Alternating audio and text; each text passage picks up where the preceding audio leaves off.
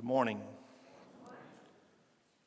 In the book of Exodus, chapter 29, verse 19, it's recorded, God speaking to Moses, "And thou shalt take the other ram, and Aaron and his sons shall put their hands upon the head of the ram.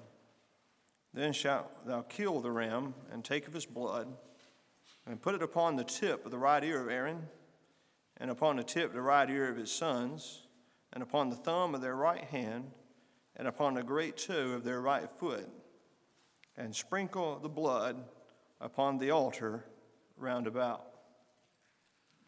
When you read the book of Exodus, you will find a number of things that on the surface might seem a little strange that God commanded Moses regarding not only the building of the tabernacle, the clothing of the priest, the type of offerings and the manner the offerings were to be made, the furnishings of the tabernacle. But all those things, as Brother Ronald mentioned in his opening remarks, all point to a very important event that would take place in the life of the Lord Jesus Christ, which would be our redemption. A number of years ago, a sister at our church, she had been reading through the Bible like I encourage our folks to do every year. And when she come across this verse, she either sent me a text or asked me on Sunday, I can't remember, about what it was that God was telling Moses to do. She said that seems very strange that God would ask Moses or tell Moses that he was to take the blood of this animal and dip his finger in it and put that blood on the right ear, the right thumb, and the great toe of the right foot. She says, "What in the world does all that mean?" I said, "I've read all that." I said, "I've never really paused to think about it." And that encouraged me to study what it does mean. And interesting, you'll find this 3 times in the Old Testament. You find it here in Exodus chapter 29, where Moses is commanded by God to do it. In Leviticus chapter 8, you'll find where Moses actually performs it. Right now, the command's being given. Later in Leviticus, you'll find where the commandment's being done or being executed.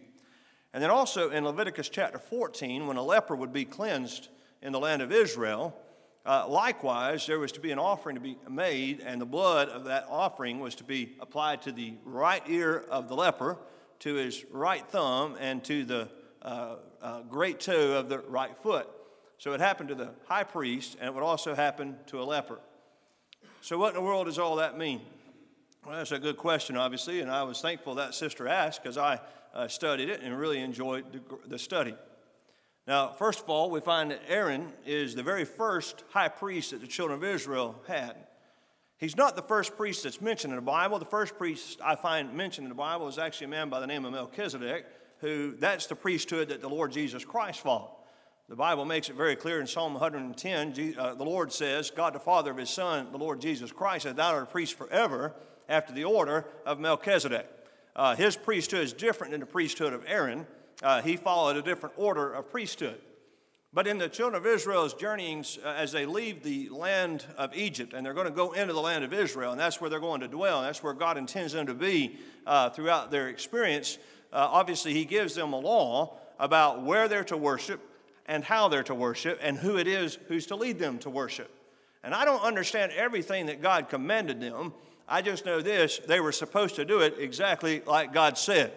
Now, God has given us commandment here in the New Testament how we're supposed to worship him. I may not understand everything about why God has told me to do it this way. I just know this, I better do it the way that God has told me to do it. He didn't tell me I have to understand it. He just told me I have to do it. And maybe along the way you'll get some understanding as to why.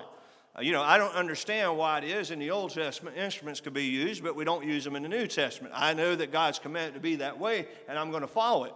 I understand that there's many religious orders today that separate the congregation from the young and old, and others are authorized in their churches to teach the young folks. That's not how God has established it.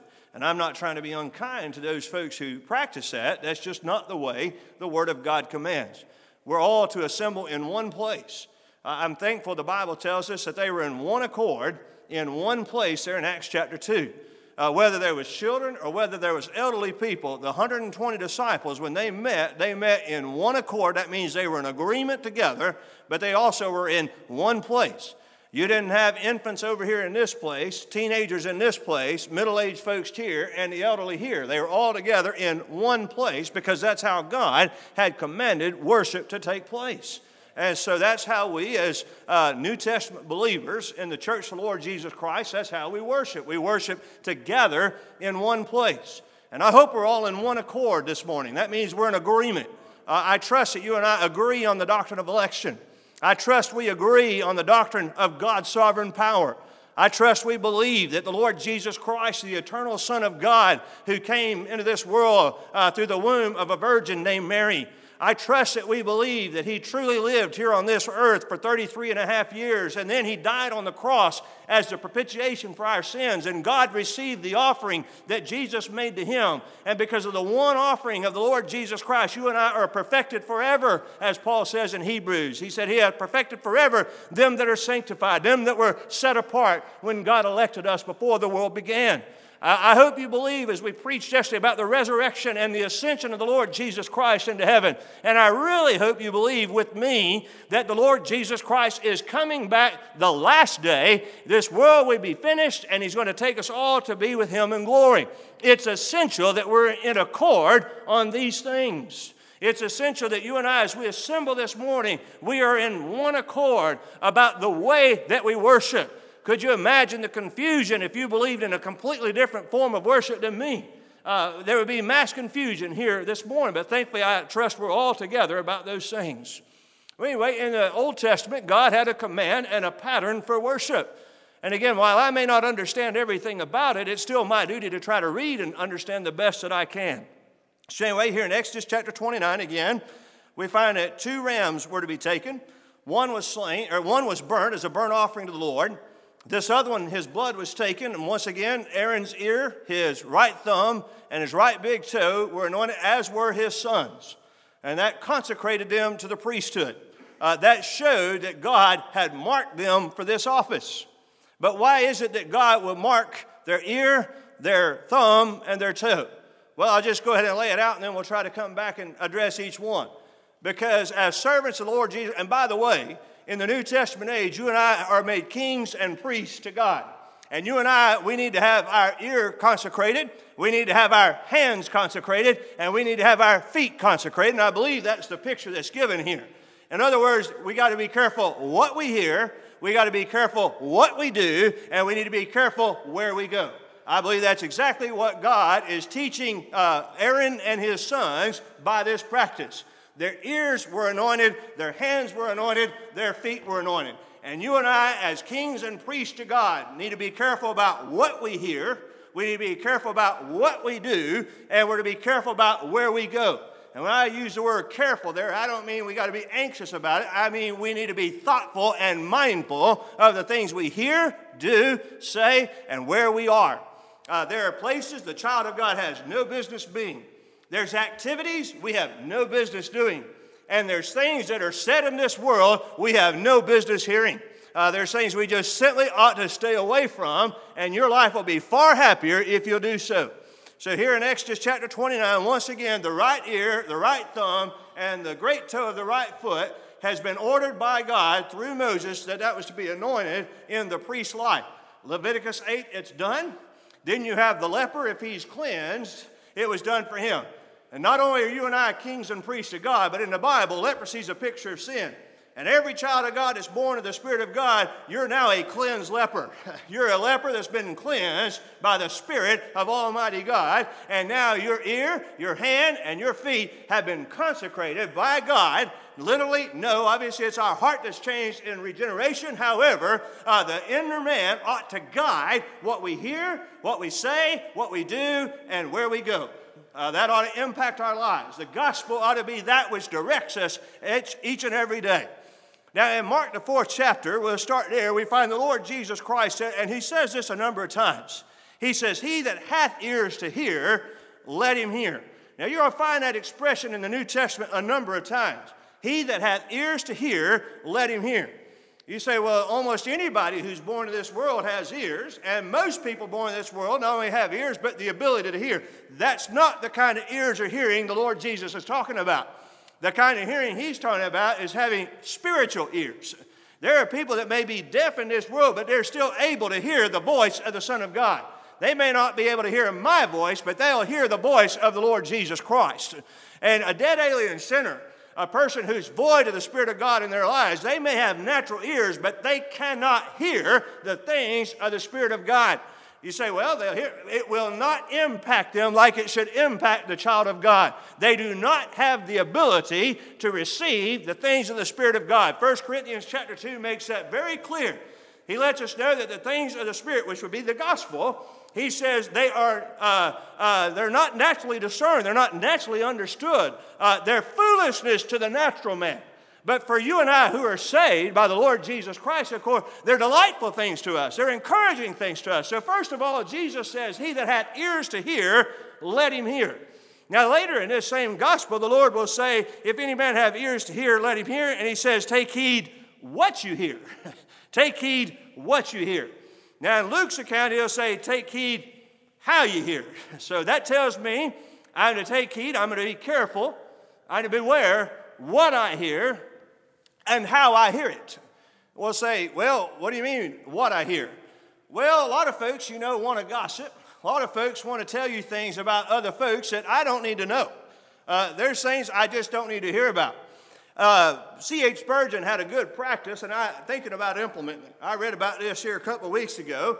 When somebody would come to Mr. Spurgeon to bring gossip to him. For those who don't know, Spurgeon was a Calvinist preacher over in London, England, and pastored a church with thousands of members. And so somebody would bring gossip to him. He said, well, I tell you what, I don't have a very good memory, and I see so many people.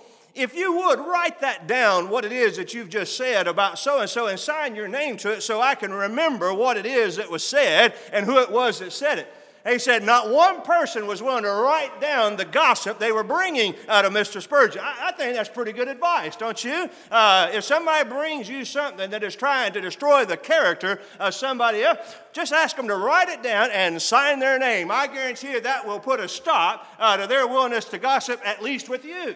Well, the Lord says, take heed what you hear. So I have to be careful, first of all, about what I hear.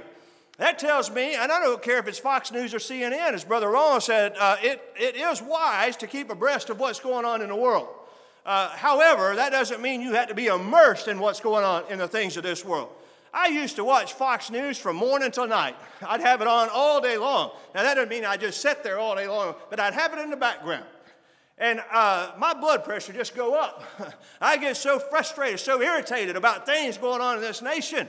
I don't even have Fox News anymore. I quit paying the cable bill. We stream television, so I don't have to deal with commercials, and I don't see news anymore. Like him, I read it on my phone in the morning. I scroll by, see a few headlines. If it piques my interest, I read a little bit of it, and I just move on. And I don't even return to the news anymore that day. You know what I have found? My life is a lot more joyful just simply not listening to what's going on. I learned they want me all amped up all the time. Why? So that I'll keep coming back listening more. Why? Because they're selling commercial advertisement to marketing companies so that I hopefully will go down and buy things. So I fire it. All they're trying to do is keep me constantly stirred up, so hopefully I'll watch their commercial ads and then go down and purchase whatever they're advertising. Well, when you realize that, it doesn't matter if you're liberal or conservative, just tune it out and don't listen to it anymore. Again, it's wise to know what's going on, but you don't have to be immersed in it. Jesus said, take heed what you hear. He also lets us know we're to take heed how we hear. Somebody can bring something to you in a sincere way, and you take it the wrong way. Some people are very easily offended. Some people, as you know the saying, wear their heart on their shirt sleeve. Well, if I'm taking heed how I hear, and the Bible tells me that charity, love, thinketh no evil. If somebody brings something to me and I get offended by it, maybe I need to step back and say, you know what, I know so-and-so real well. I know they love the Lord. I know they love me. They didn't mean it that way. That's how I ought to react to it. Now, I realize there's only one way to take it. I realize that. But a lot of the things that maybe offend us, if we were careful how we heard it, that would go away. If we just say, you know what, the Bible tells me that love, charity, thinketh no evil, then I'm just going to think the best and know that they didn't really mean to hurt my feelings. That wasn't their design. That wasn't their goal. And so I'm just going to be careful how I hear. In other words, I'm going to try to have my ears anointed by the Spirit of the Lord Jesus Christ. Then we find in Acts chapter 10. In Acts chapter 10, a very interesting experience happens in the life of the Apostle Peter. The Apostle Peter is in the city of Joppa, and he's staying in a man named Simon the tanner's house. And the Bible says that was by the seaside or seashore, and there he is dwelling with Simon for a little while. Now, he's dwelling there because in the chapter before, there was a lady named Tabitha, also called Dorcas, who had passed away, and he was there by the grace of God to restore her or raise her back to life. Well, he's still there, and there's a man by the name of Cornelius in the city of Caesarea, and the Lord comes to him. This Gentile soldier, the Bible says he was a centurion. That means he was a Roman soldier in charge of 100 soldiers. He was making doing his daily routine of praying to God. The Bible says he prayed to God always. The Bible lets us know that he was a devout man. The Bible also lets us know he gave alms to the people, and the Bible says he feared God. Now, he did all these things before he ever heard the gospel preached. So he feared God, he prayed to God, he was devout, and he gave alms to the people. That means private giving to the poor. A lot of people are very public in their giving. They want people to see their giving. This man knew that he was supposed to give and help the poor, but he was to do so privately and not make a big show about it. Well, he does all of that before he ever heard the gospel. Well, how did he know to do that? Because the Lord Jesus Christ had already anointed his heart and given him divine life. This man's already born of the Spirit of God, but this man is raised up in Roman paganism or Roman polytheism, meaning worshiping many gods.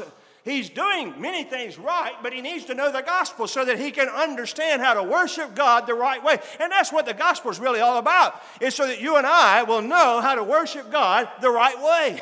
It's in our nature when we're born of the Spirit of God to worship. So the gospel is here to tell us how to do it right. So here we find that Cornelius is praying to God, and an angel comes to him.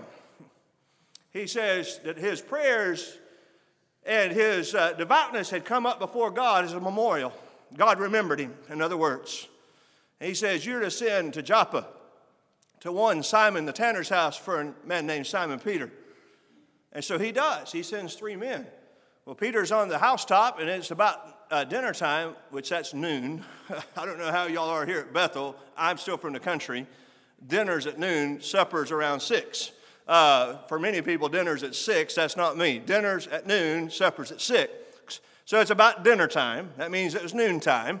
And here comes Peter onto the housetop to pray, and the Bible says he was very hungry.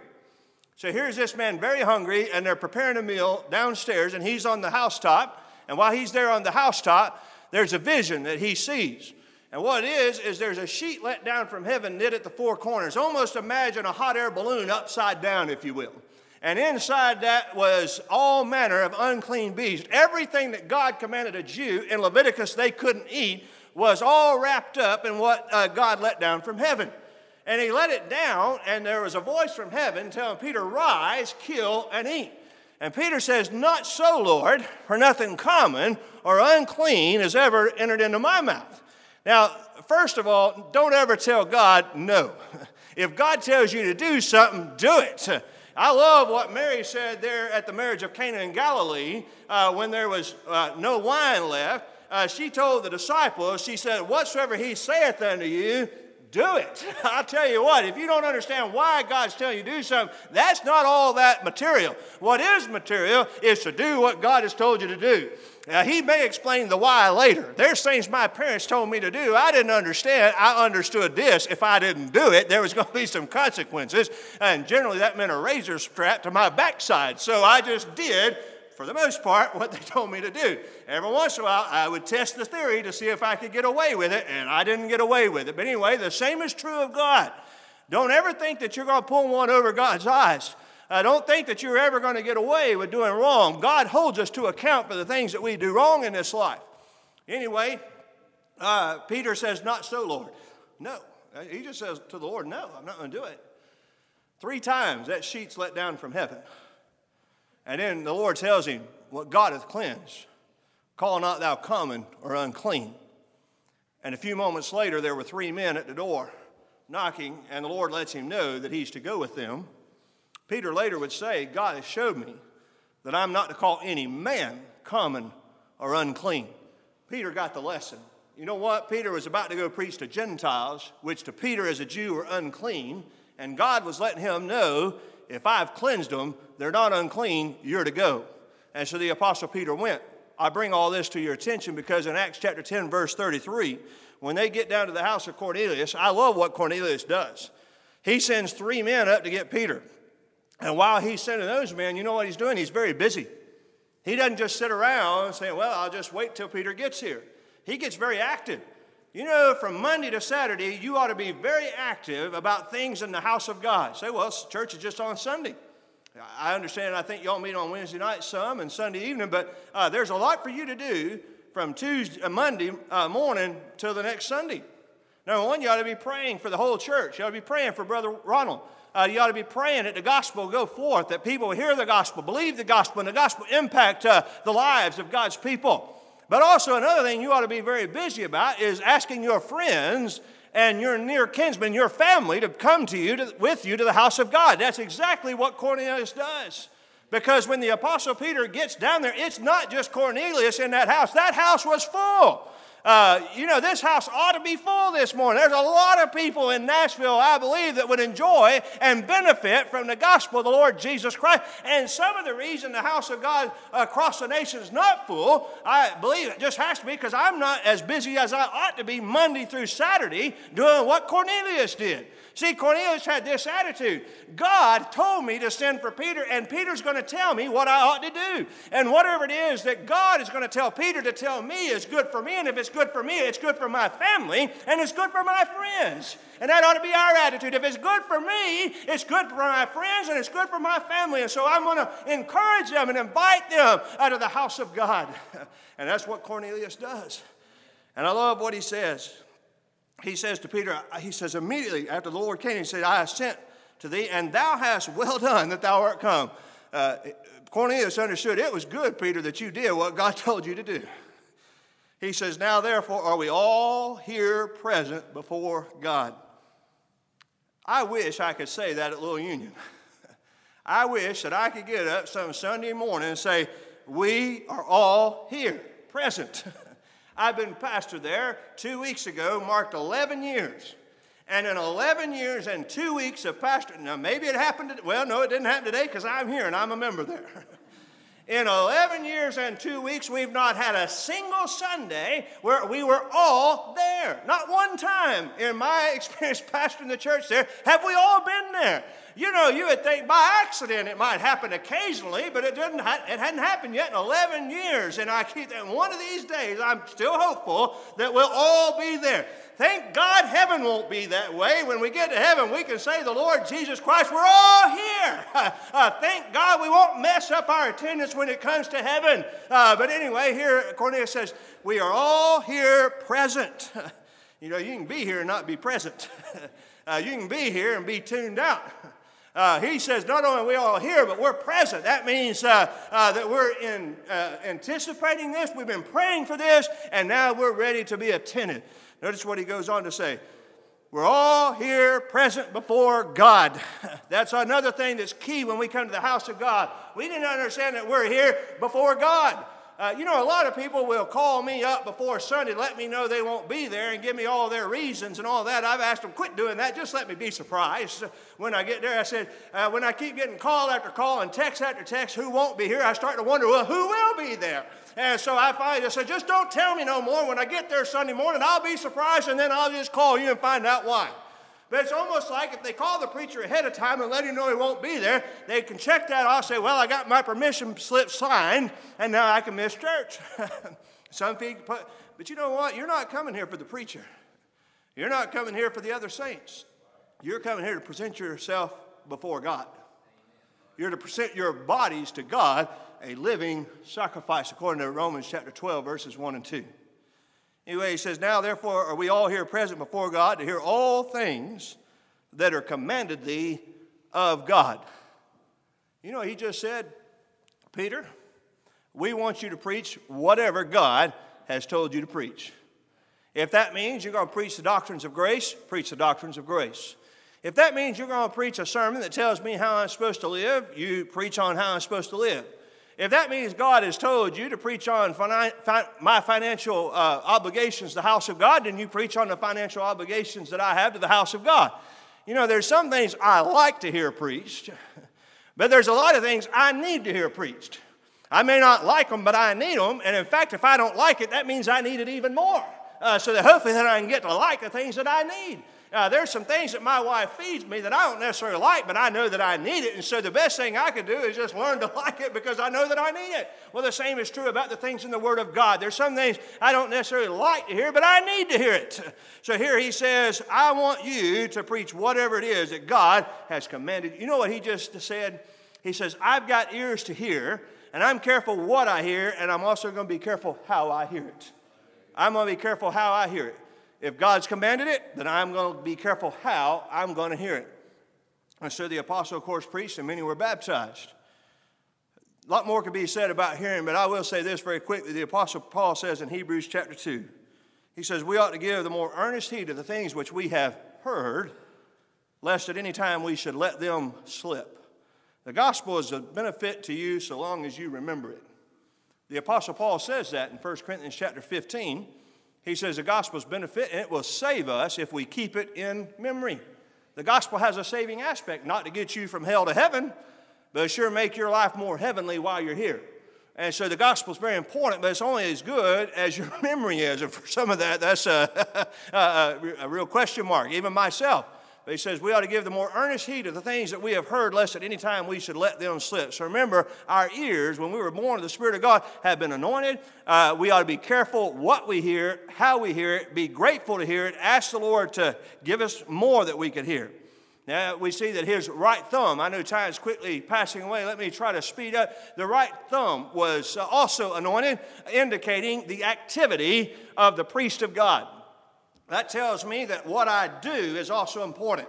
What I hear is important, and what I do is also important before God. We find that the Apostle Paul says in 1 Timothy chapter 2, verse 8, he says, I will therefore that men pray everywhere, doing what? Lifting up holy hands without wrath and doubting.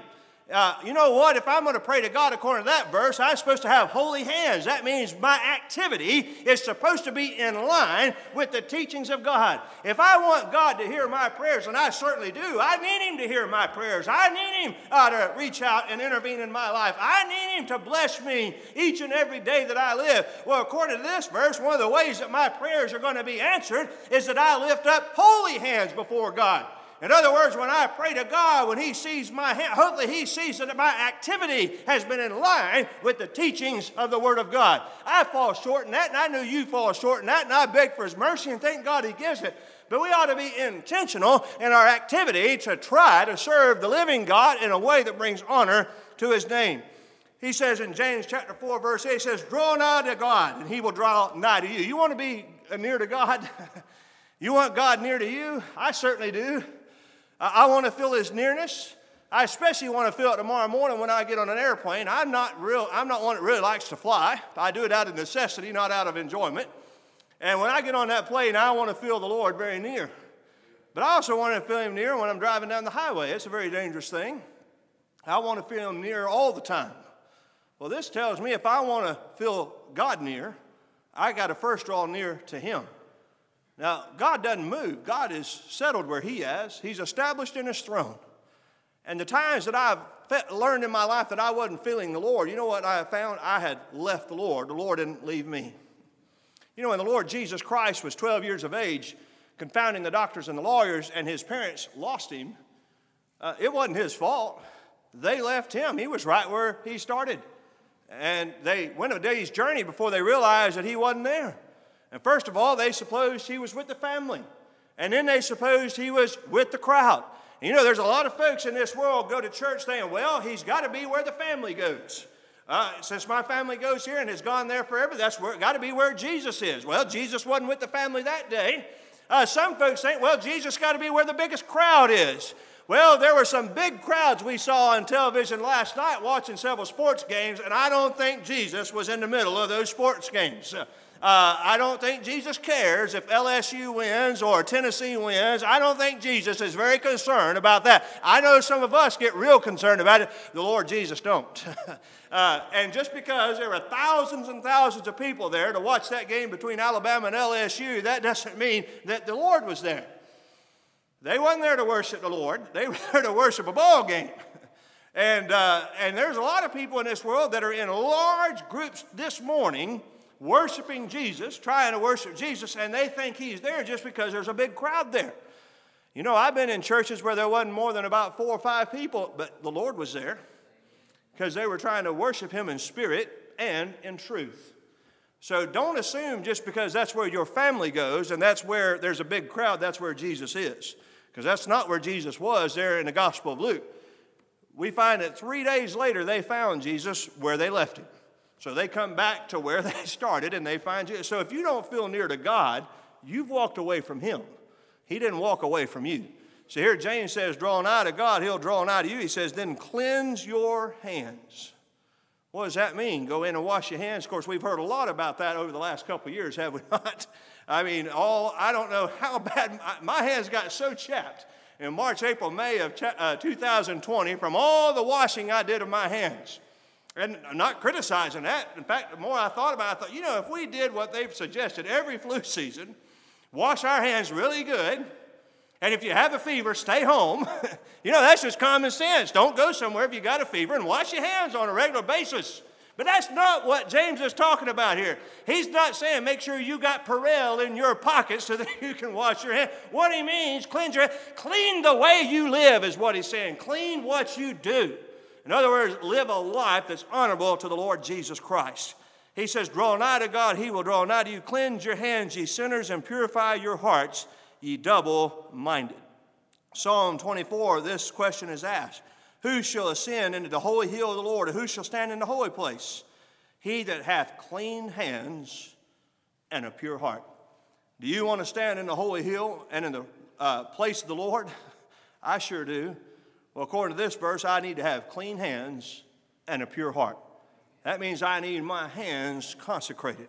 I'm born of the Spirit of God. Now I need to use the Spirit of God to consecrate the things that I do. Lastly, he says the right toe, the great toe of the right foot, was also to be sprinkled or dipped with blood. We find in Psalm 1, David says, blessed is the man that walketh not in the counsel of the ungodly, nor standeth in the way of sinners, nor sitteth in the seat of the scornful. In other words, this individual is careful who he walks with and the counsel he walks in. Brother Ronald mentioned that I call him frequently, and that's true. I do call him for advice. I understand that he's been in the ministry a lot longer than me because he's a lot older than me, even though he don't want to admit it. And I like to remind him of it every opportunity I get. He thinks he's still like 30-something years old, but I know better than that. But I understand he's got a lot more experience than I've got. And when I first went to Little Union, I didn't know the congregation there as well as he did. And it was a great blessing to me to be able to call him and ask about specific personalities and specific issues and how I could best address them so things didn't get stirred up out of control.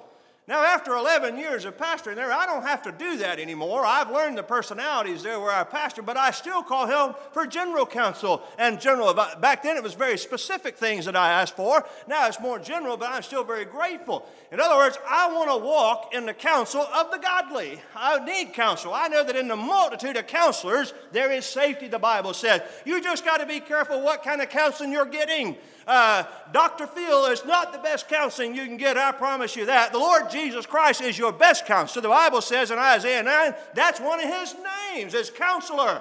And the wisest counsel you'll ever find is right here in the Word of God. I believe every one of you have a King James Bible. If you don't see me, I'll make sure you get one. And it's the best counsel you can ever have. And then followed by that is to come to the house of God to hear a true man of God preach the gospel of the grace of God in the Spirit of God.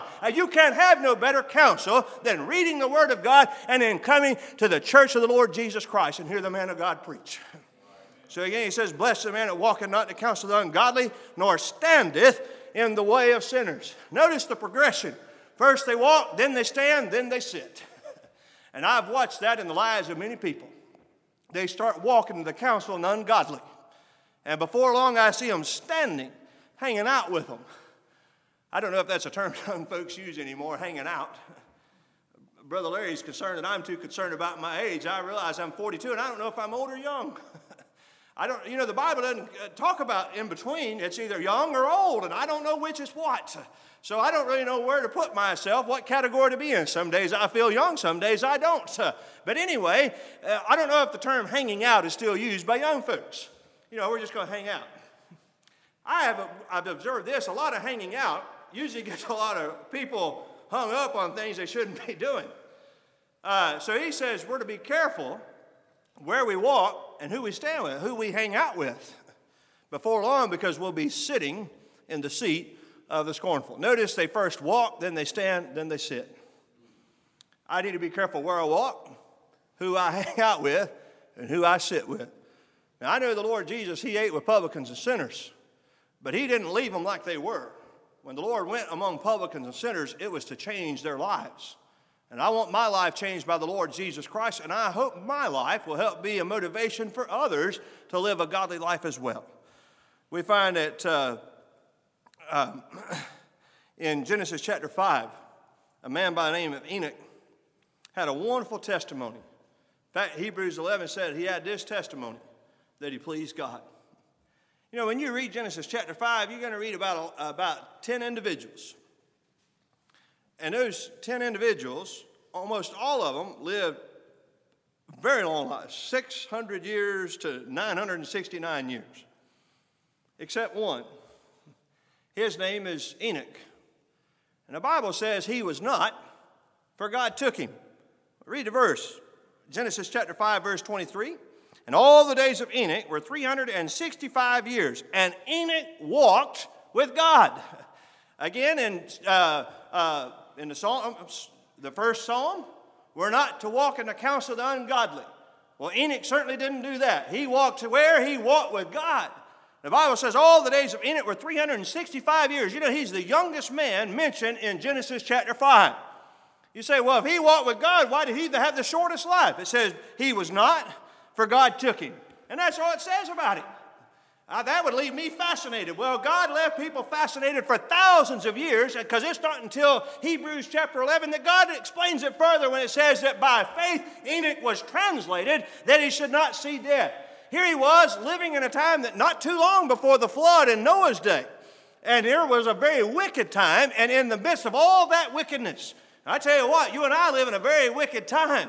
To try to walk with God, you're going to walk against the grain. You're going to go upstream. It's going to be difficult at times. You're going to do things that aren't popular, that a lot of people may make fun of. And the day may come, you may be persecuted for it. If you're going to walk with God, you're going to have to walk against the majority. You're going to have to do things that the majority in this world won't do and don't do. You're going to have to walk in a way that will make you look foolish to this world, but it will please God.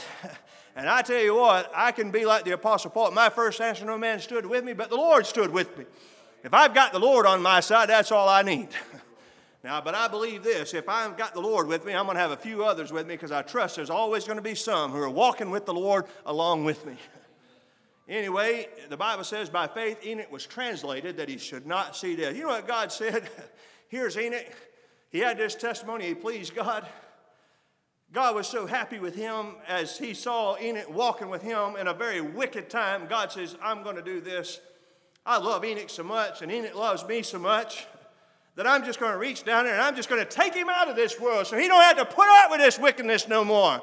And there's times that's exactly what I wish God would do with me.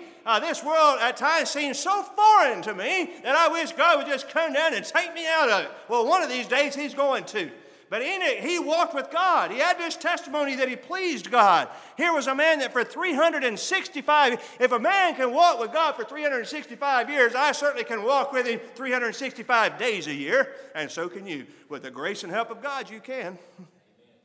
All the days of Enoch were 365 years, and Enoch walked with God, and he was not, for God took him.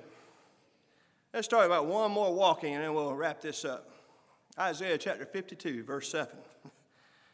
Isaiah says, how beautiful upon the mountains are the feet of him that bringeth good tidings.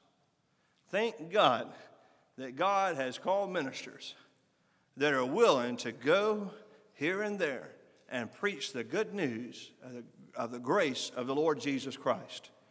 I'm thankful we have 2 meetings a year at Little Union, one in February and one in July, and I'm thankful that men come and preach the gospel for us. I'm thankful that men make the effort that it takes, and sometimes it seems like a great effort, and then I read experiences like men in the past had to go through to go preach the gospel. I remember reading about the life, I can't remember now which minister it was. I don't think it was Wilson Thompson, but it was one back in his day that he was so happy when all of a sudden somebody told him he could put his mule in their barn.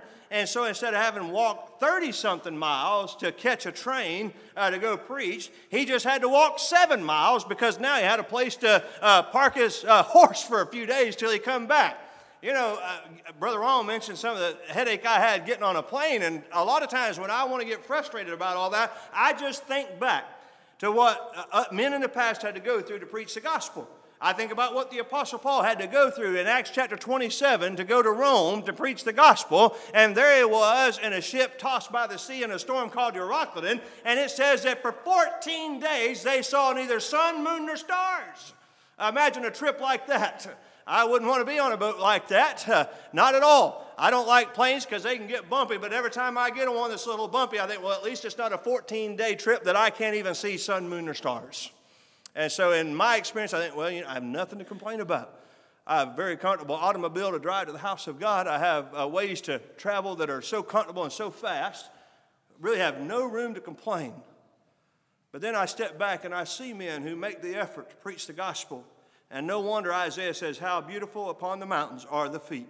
Why the feet? Because that's what brings that man to the place where the people of God are.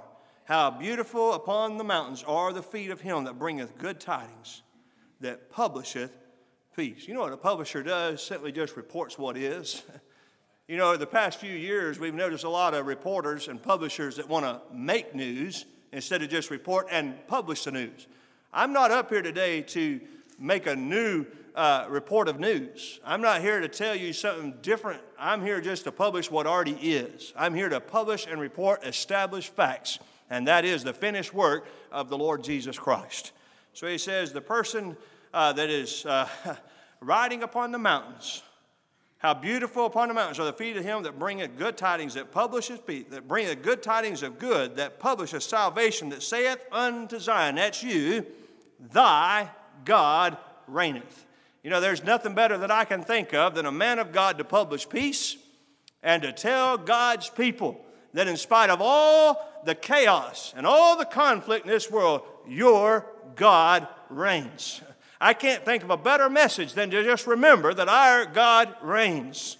So there we find that Aaron and his sons, they were consecrated by blood to be careful of the things they heard, the things they did, and the places they go.